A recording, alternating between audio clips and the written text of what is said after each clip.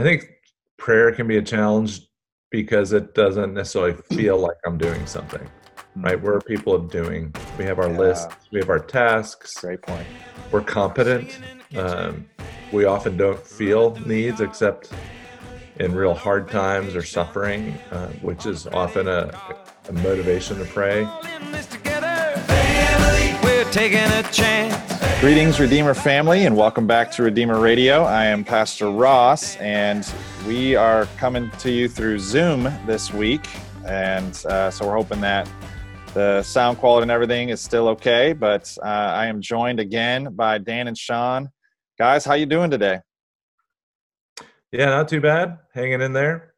Coming to you live from my bedroom. I'm the reason we're doing Zoom since I was away and around a lot of my family this past weekend. I would like to just say thanks to everybody who reached out with cards and prayers and texts. That meant a lot as I still kind of process and grieve the passing of my dad. So thank you, Redeemer, for being a family. Yeah, and I'm doing well. I've found myself reflexively the last 3 or 4 days checking the Weather Channel app and in the future the 10-day forecast to see if there's snow coming. So I'm just like really hoping for some snow, I guess. I don't know. What's the word? Maybe. All right. Great maybe. All right. Yeah. Well, it's good to be back together again. We are really enjoying.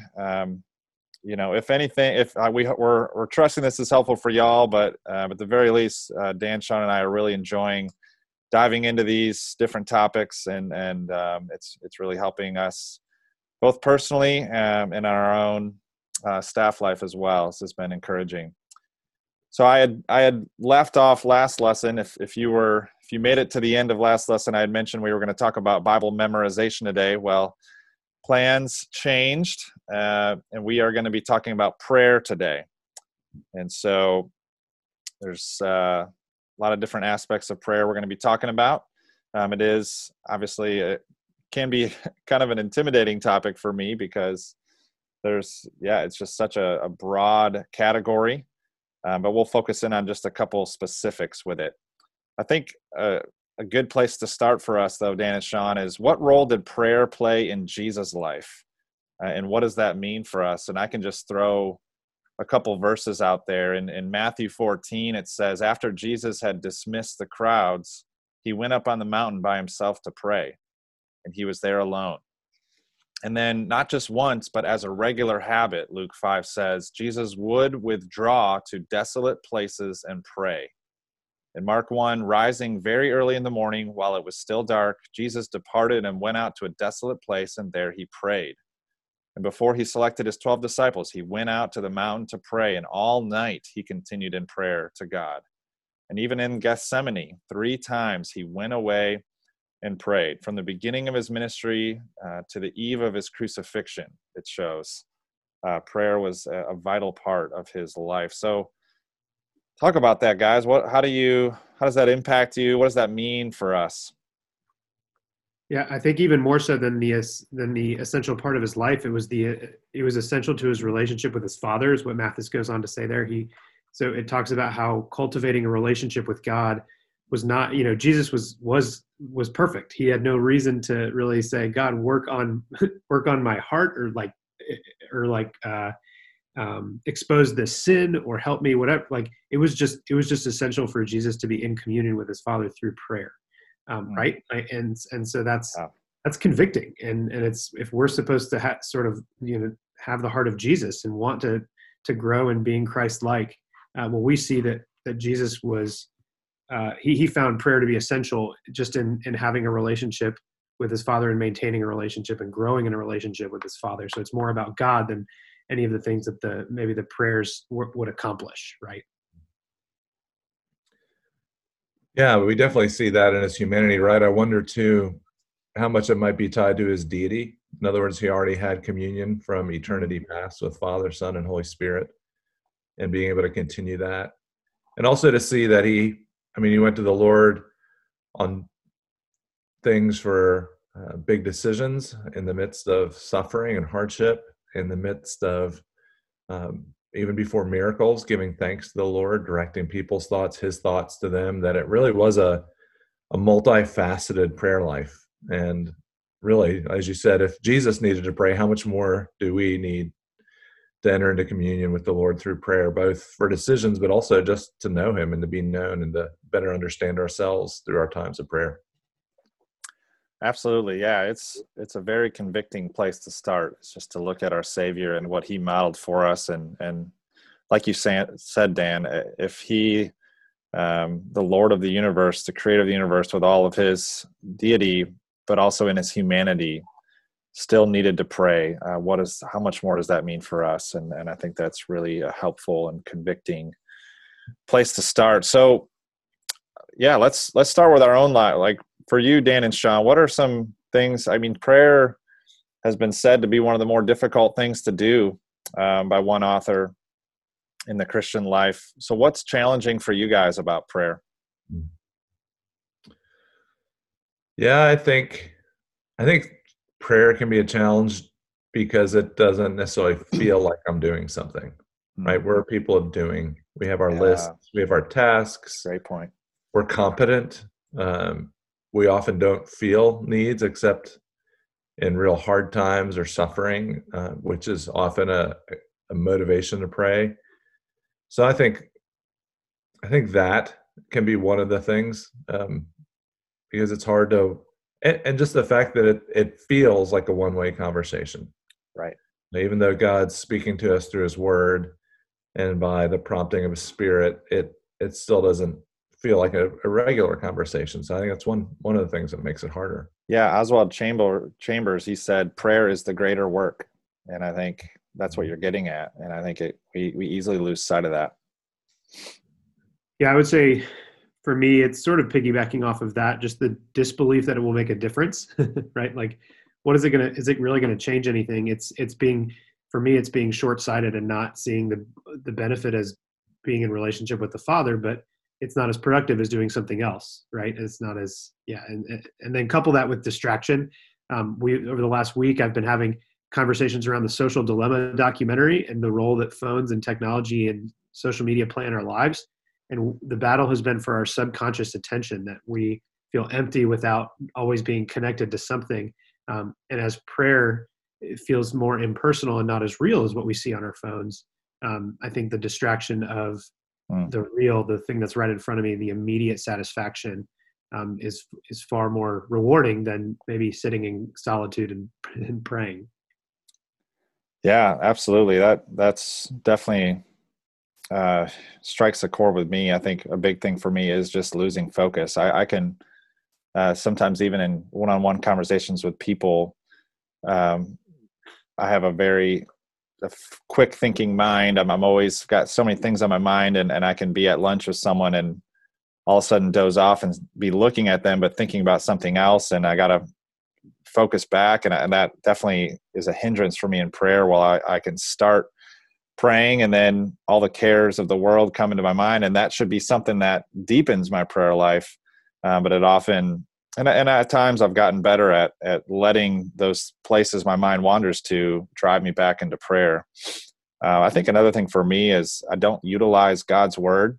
As Dan was saying, like it can feel like a one-way conversation. I think utilizing God's word in prayer is a way to combat that, to kind of pray back his word. I mean, the Bible is an intentional conversation that God has initiated with us, is what one author has said before. That's really hit me. And I think that could be a way to compel us to use his word. I've seen it done well by others to use God's word well. And I don't think I utilize that well. So any other thoughts on this? Yeah, I think seeing the convergence of some of these well-worn paths and how they kind of inform one another and help one another. And as we kind of use different paths, we kind of find ourselves on a similar path, right? So as we talked about meditation before, just reading God's word, being able to listen to it, then allowing that to stir our affections, stir our emotions, and stir our prayer life, and being able to listen and respond to the word and talk back to God. If he's communicating with us primarily through his word, right? As we're reading it, then we can speak back to him. Yeah. Kind of like what you just said, but seeing these well-worn paths, not as individual, separate things, but how they even help one another help us develop our relationship with God in these different ways, in these different paths. Yeah. I think it's in different ways our pride keeps us from praying. One, to not even think we need to pray. But then even in our disappointment when God doesn't answer how we want him to, whether it's praying for a work situation, a health situation, a bigger, whatever you might be praying, when God doesn't answer like how we like, then we can be discouraged and say, why bother? And that part of prayer, I think, is humility, bowing our knee before the Lord and saying, not my will, but your will be done, and being able to trust him. That's where the relational aspect, that he's our good, holy, wise Father, has to allow us to bend the knee to him, even in our expectations and in our prayer requests. Yeah, absolutely. So, there's so much we could say about challenges to prayer. There's so many different other things there's lots written on, why pray if God already knows what I need, and things like that. But let's just kind of turn our attention then to, what are some helpful catalysts for prayer? And even speaking personally, Dan and Sean, what have been things that have helped drive you into prayer? And I think an answer for all of us would be suffering and hardship. I think that for any Christian, they've always found when things are more difficult, it's more easy to turn your attention to prayer. But what are some other ways that you found helpful? I mean, as I mentioned before, even in my Bible reading, I need some variety. I can't stay on one thing too long, or else I just kind of drift. So I found writing out my prayers has been helpful. I've been or using prayer lists. I think one resource that I found that's really helpful is a book called Seeking God's Face, Praying with the Bible Through the Year. And they, each day there's a psalm usually, and then another scripture reading. And they encourage you to read through it and then pray through it. Any part that kind of the Lord speaks to you through that kind of catches your heart or mind. And then it gives some free prayer, like for this particular day, it says fellowship with the risen Jesus for spiritual renewal and refreshment. Pray for those who are retired or anticipating retirement. Pray for those who are caring for people with mental health issues. Like it just puts in different things other than that I might think of. And so then it brings other people or situations to mind. And then usually they have a summary prayer at the end that is often good just to ruminate on, like this one in particular. Joyous God, I confess my disordered heart seeks out joy in so many dead ends. Remind me of my primary purpose of life, to glorify you and enjoy you forever. You make that easy because you have replaced tired religion with gospel joy. You are the Lord of the feast. I mean, that's rich just to sit there. And so often I'll just kind of think about each of those pieces and give thanks. So that's been a real helpful catalyst over the last couple of years for me in my prayer life. I think for me, we mentioned this earlier, but the Psalms, right? So reading the Psalms, Tim Keller has a cool devotional on the Psalms that I've visited, quite a bit. I don't do it regularly, kind of like what Dan was saying. I find different ways to engage with the word daily. But he takes a Psalm and then he has a prayer kind of at the bottom of each devotion. And that's helped me, even as I just read the Psalms on my own, think, what is the heart of the psalmist here? And how cool is it that God wanted the heart of the psalmist to be in the word that he gives to us, that he cares enough about the heart of his people to communicate some of the ways that they're communicating their heart to him, right? And we get to see that laid bare. So I think that's been a huge catalyst for me, is to learn what is the heart of the psalmist. It's okay to say certain things out loud to God, right? It's okay. I don't have to hide some of this anger or anxiety or anything like that, right? I can communicate that honestly. But then also just reflection on the day's events, right? Taking time at the end of the day to really think, what happened today? What were the things? Who were the people I talked to? What were the things I did? What were the things I didn't get to do? Where did I, just having a time of reflection has also been a catalyst to really enable me to kind of just casually talk with the Father, right? Like, God, thank you that this happened today. I'm really glad. So like this morning, the first time I heard Lily say, "I love you" back to me. And I'm going to get emotional talking about this, but like tonight, I'm excited to just reflect on that and remember how I felt and really give thanks to the Father that she was able to say that to me. And I don't know, such a cool thing, right? But being able to sit back and actually reflect on the day's events, I think usually drives me to prayer when I carve out that time. So, yeah, that discipline is called the daily examine. It's kind of been used historically, and I think it is huge when we can sit back and reflect on that, because it promotes thanksgiving, right? I think the other catalyst would be using the adoration, confession, thanksgiving, supplication, the acts, mnemonic, so that we're not just asking things of God, but we're really reminding ourselves of how great He is, how He's at work, where we need to repent. So that'd be another catalyst in addition to the daily examine. Yeah, no, those are great. I think we'll talk a little bit more about this, like the dynamic of the call to pray on our own, but also the joys of praying with others. I think for me, I have found, when I was talking about losing focus earlier, I have found that having regular times of prayer with others, I do find a lot of help with having prayer partners. I have someone who I pray with weekly, and then I have a time where I try to be more in depth with prayer with my wife once a week, and those things really have been helpful for me. And it also just is a way to be modeled prayer by other people, just praying with them. I think for me too, actually, biographies, when I've heard stories of people like Jonathan Edwards or George Mueller and what their prayer lives are like, or when I sit down with someone, I love hearing about people's spiritual habits, even people at Redeemer. And it's been really encouraging to learn from others on what their prayer life is like. And that's always very inspiring to me. A great book is A Praying Life by Paul Miller. And throughout that, there's so many stories in that book of, ways that his wife or him prayed about things, or even he has great stories of other people in that book that he has. And that was really helpful to me to just hear what other people are doing, which is part of why I wanted to ask you guys as well. So, there's other things we could say to this.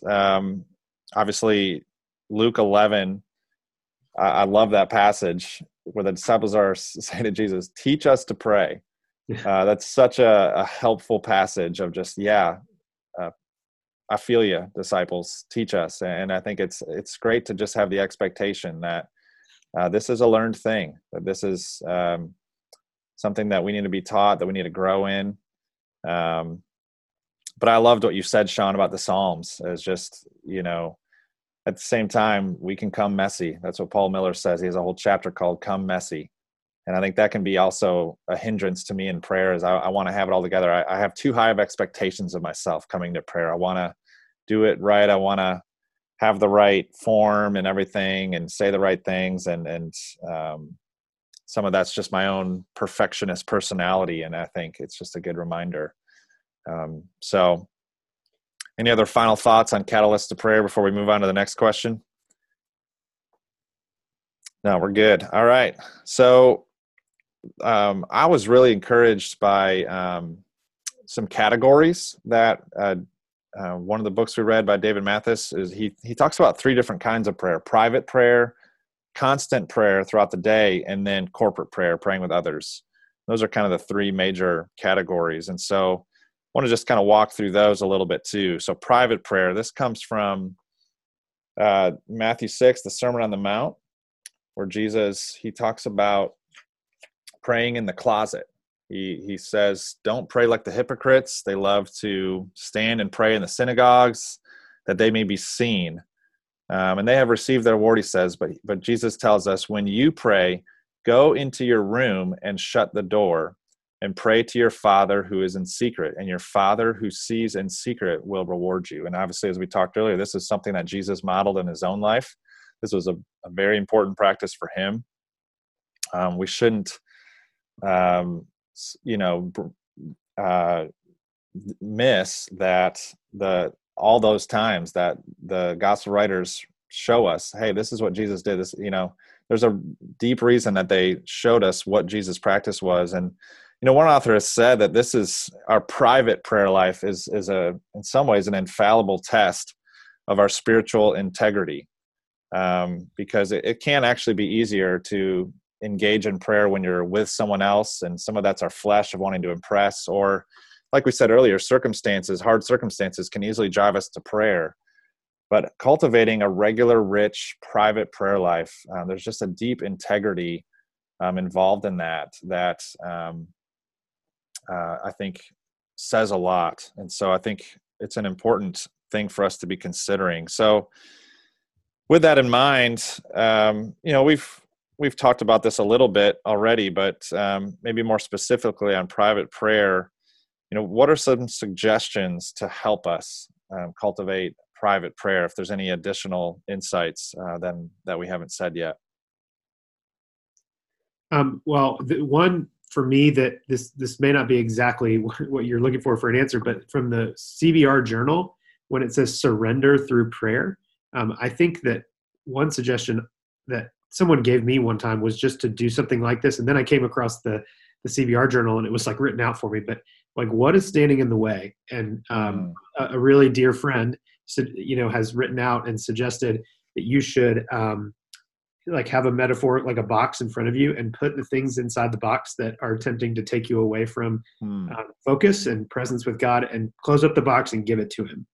Cool. Right. And make that a practice of what are the things that are going to distract me? Let me surrender all these things in my life that are going to get in the way of me communing with the Father, and do this act of like sliding it across the table to him, putting it at his feet, surrendering all of this stuff to him before you even start. Because I think all of us shared this idea of distraction or, whatever as a challenge to prayer. And so I think as a remedy to that, like, He wants all of our lives, right? He doesn't want just part of our lives. He wants all of it. So I think one suggestion I would have for private prayer is to do this act of, my job, my family, all these good things that he's given me are tempted to become distractions and ultimate things. So I'm going to give those to you and then come to you in prayer and whatever. So I think a really dear friend shared that tip with me, and I was like, oh, that's cool. And so I've tried it. It feels a little silly, but it really helps.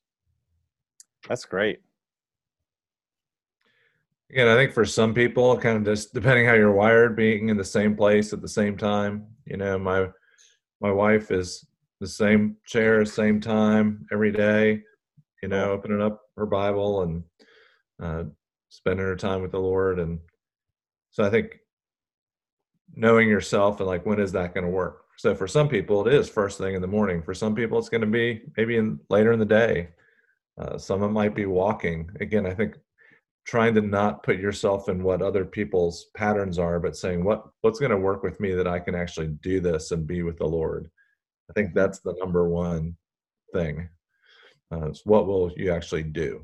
So do that. Yeah. One person we read, he kind of takes the Sermon on the Mount passage and makes it practical. And he says one way to cultivate a private prayer life is to create a closet, and that could be literally finding a place to really be enclosed in your home. I know one famous pastor, has built his own prayer kneeling station in a closet in his home and has used it for years. But even what you were saying, Sean, I think is a way to create a closet. It's removing emotional distraction or things on your mind, but also there's like physical things you can do. I think for me, going to bed on time is really important, because for my stage of life right now, the most focused time I could find would be before people are up in the morning. And I know that's same for many believers, but I think going to bed on time is really important for me. And so I need to be more disciplined at not getting carried away with, Sports Center or things like that, or catching up on other things at night. And then even, this winter, with it being cold out, I think if I do get up early, it's cold downstairs in our home, and either making sure there's a blanket down there or making sure I maybe set a sweatshirt outside the door. I don't want to wake up my kids or my wife. So even those are like practical things in my life lately that help me create a closet, if you will, to get there. And one more, once I have time with the Lord, something that's been helpful for me. Dan was saying there's different things for different times, but journaling, like writing out my prayers, I think for my own personality is so helpful. And I think the Psalms are a great example of there's a lot of biblical precedent to writing out prayers. It doesn't have to be your only way to pray, but I think that it does help me focus. It helps me clarify my thought. So that's kind of some thoughts about private prayer. The other category is constant prayer. And there's so many different passages. Paul speaks to this. Christ speaks to this. One of his parables starts out, he told this parable so that they would always pray and not lose heart. Paul says, pray without ceasing. In 1 Thessalonians, he says, be constant in prayer. Romans 12. In Colossians 4, he says, continue steadfastly in prayer. And at the end of the passage on the armor of God, he says, pray at all times. And so one author said, everywhere God is, prayer is. So this is another important part. So what are maybe some practical examples or ideas for this for you guys?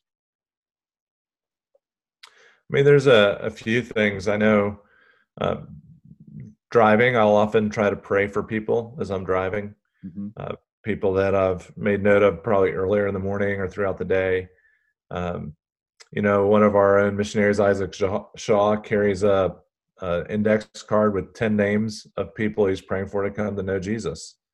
Wow. So thinking of it in different ways, trying to, at times when I'm getting ready to meet with people, to say, all right, Lord, be with me in this meeting. Help me to speak your voice. Help me to be an encouragement.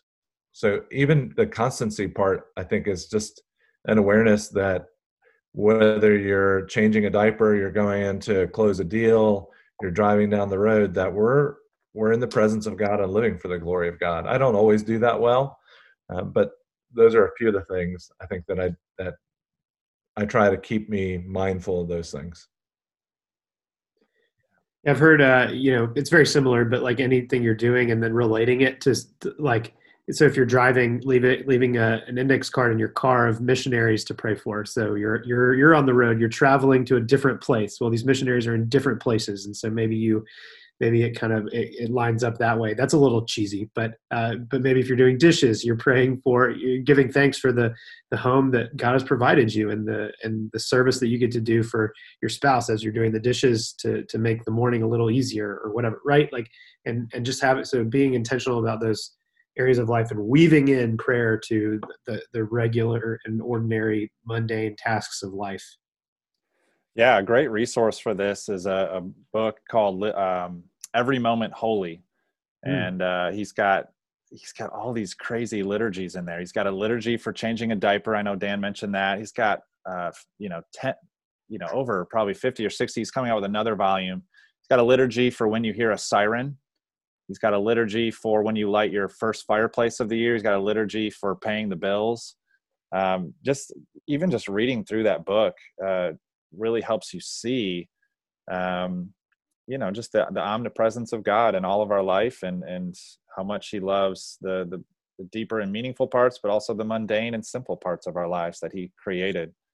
For me, I think about Philippians 4 and do not be anxious, but by prayer and supplication, present your requests to God. And I see in there like Paul's expectation is that we would have a 1-to-1 ratio of anxious thoughts to prayer, that we would grow into an ability to, when we're getting anxious about something during the day, to bring it to the Lord and kind of, as you were saying, Sean, that image of putting it in a box and bringing it and letting God take it. And I think for most of us, me included, our ratio is somewhere around 50 or 70 anxious thoughts to prayer. We just can get so caught up in the worries of the day and forget how much we need to be in conversation about the worries of the day. So yeah, it's Jesus said, "Abide with me," and this is about abiding. This is, and it's such an important practice for us to cultivate. So finally, corporately, this is the third sort of bucket, third category of prayer. There's cultivating a private prayer life, and then constancy, and then corporately. So, what are some benefits, you guys, to corporate prayer? When I was just starting out in ministry, I met with 3 other men who were in their 70s, and we prayed every Friday morning. And we were praying largely for the teenagers in our church. And so I learned an incredible amount just from praying with these men, hearing their walk with the Lord, their faithfulness, the way they prayed for the teens. I wasn't much older than the teens. I was in my early 20s. And so I just learned by seeing them pray. I learned from their hearts. It was a really, really sweet time. And then piggybacking off of that, a couple of years ago, or I guess like a year and a half ago, I don't know, time is like whatever. We did a prayer night with our teens here at Redeemer. One large group. I just was like, I didn't have anything, like we had finished our series, and I just thought, what could we do? And I just threw together a prayer night. Like I didn't have a lot of expectation for it. I was a little nervous, but our teens actually like blew me out of the water with the ways that they were praying. And so I think one of the benefits is hearing the heart of the people that you're that are in your church family, right? These brothers and sisters in Christ, and these young believers, and just hearing their hearts for the missionaries, having this connection because they've been sort of told about these missionaries all their lives, and so they actually know who these people are, and praying for different ministries of the church. Hearing our teens pray for our men's and women's Bible studies was just amazing, and hearing them pray for one another in the circle. Yeah, you just hear their hearts, and it comes through, and so clearly what's important to them, and you learn about people this way, and it's been one of my favorite moments of ministry thus far, for sure. Yeah, that's great. Yeah, last night we had a prayer night for our country as a church, and just piggybacking off that, Sean, it's just such an encouraging time for me. Just hearing the hearts of the people in our church, and hearing how they talk to our Father was a real inspiration and encouraging time. And so there's different things you can say about obviously there's biblical commands and precedent. This is what the early church was doing with each other. And there's so many examples of people praying together. But, Jesus says in Matthew 18, if 2 of you agree on anything that they ask, it will be done. And obviously we'd have to spend some time unpacking what that really means. But one of the, upshots of that is God has really said there's a sense of added power when Christians come together and pray for something. And there's also an added joy, as we've all kind of shown, is there's a joy that is there for us when we are in relationship with our Father, with others in prayer. And then James 5 just talks about the prayers of the righteous availing much. And so there's a sense, one author has said there's answers we otherwise wouldn't get if we weren't praying together about something. And I also said earlier, it helps model to us. It helps us get to know other people better by praying with them. And then it can give us accountability to pray. So any other final thoughts on any of this, guys, before we call it a wrap? I mean, I think even thinking about last night, it just reminds us of the unity we have in Christ. Yeah. So we were praying for a nation that's really divided and divided politically. And we were praying as a church that's divided politically. And there were people who have shared with me their political views, and we had a diversity of views there last night. Yeah.